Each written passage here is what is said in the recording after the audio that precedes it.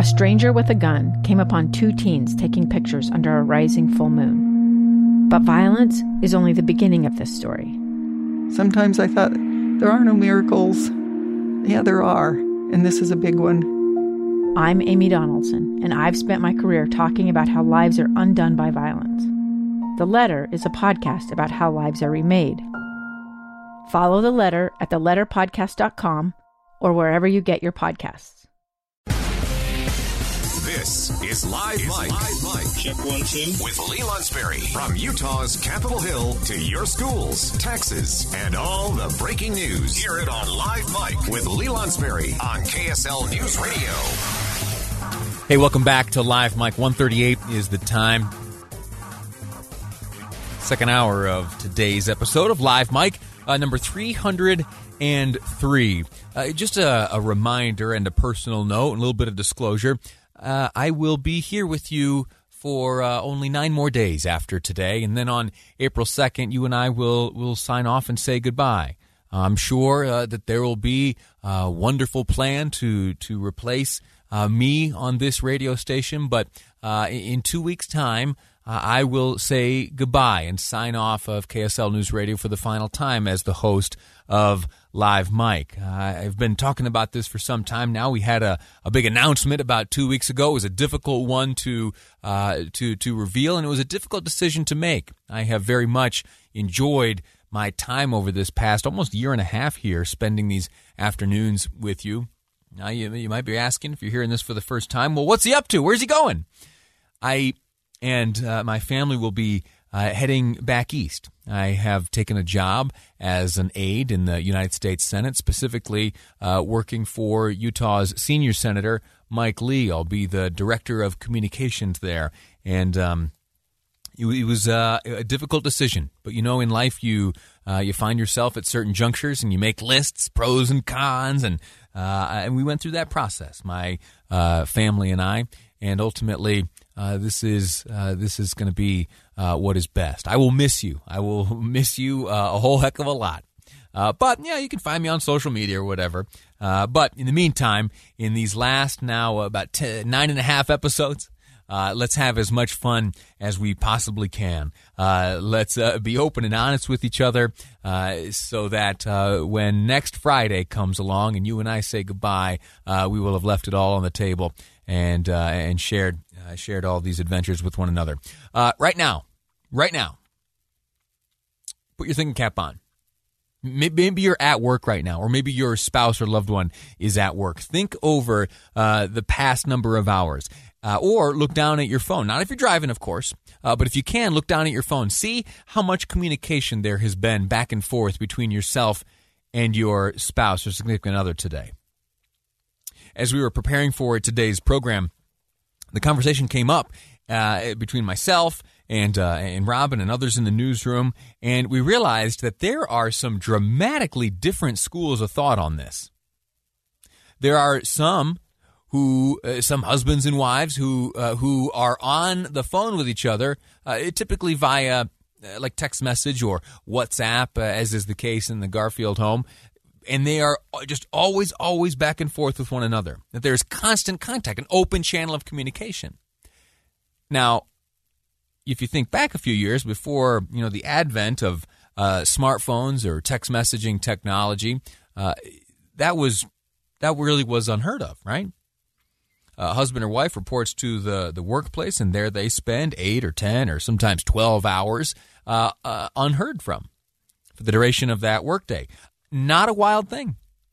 And there are some who have continued that today. Some who, husband or wife goes off to work, and there he or she is for the duration of the day, no communication in or out, and when you get home, that's the first word between the spouse. Now, I want to know what your circumstance is, what your situation is. I described mine. I am one who has, occasional back and forth with my wife. In fact, today, interesting exchange, which has continued on into the program. You heard me describe my move back to Washington, D.C. Upcoming. I have needed one of those garment bags You know, the kind where you can, hang your suits in there, and then there are some straps that go across. You fold the whole deal in half and zip it closed. I need to fit a few suits in there for my next job in Washington, D.C., but I don't have one of these suitcases. And so I thought, well, I'll just go online and check that out. And oh my gosh, you buy a new one of those and you're dropping a couple $100. And I was not about to drop a couple $100 on a piece of luggage. And so made my way over to, KSL Classifieds, found one there for sale. I did a little bit of back and forth with the seller, and my wife was gracious enough to go pick this up for me. And so organizing that has been some of the back and forth. And I am pleased to report that we have secured the garment suitcase, the garment bag where some suits will be stored, and I'll be able to make my way off to Washington, D.C. with some tidy suits, free of wrinkles. And I bring that up for two reasons. Number one, to illustrate just an example of the back and forth. Beyond that, not much today, just kind of coordinating that purchase. And then number two, to highlight the great value of KSL Classifieds. I'll be honest, I have not used that service as much as I should. I always get a chuckle, though, out of the billboards you see occasionally. I think there was one where what they had done, the folks upstairs at KSL Classifieds, they'd gone through and looked at how many goats were for sale. And on the billboard, it was like 72 goats for sale right now at KSLClassifieds.com. And I think there was one I saw the other day, like 375 couches, something like that. It's classified ads, fascinating service. You know what? Before we go, let me just put a note in for this. Before I wrap things up and say goodbye on April 2nd, let's get someone from KSL Classifieds. I have a feeling that there are some cool stories to be told there. And I, over my years, I've used KSL Classifieds a number of times, and there's always this kind of like interesting anxiety before you meet up with so-and-so to buy or sell whatever you found there.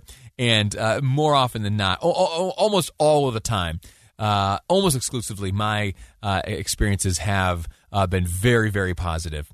I like doing business with other members of the community. Anyway, so that's that, and I have rambled on for long enough. Haven't even had an opportunity to get to the phones, and I apologize for that. Let's shift over to text message. 57500. It's the Utah Community Credit Union text line. The question is, what's communication like between yourself and your significant other throughout the workday? I'd love to hear what things are like for you. I'm Dave Cawley, investigative journalist and host of the podcast Cold.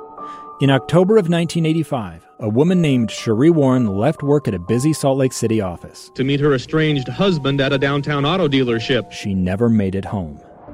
Cherie's car surfaced weeks later in Las Vegas, in the parking lot of a hotel casino. No one knows how it got there. Strange. It was strange. Both Cherie's estranged husband and her boyfriend raised suspicion for investigators. I kind of thought that he might have done something. But no arrests were ever made.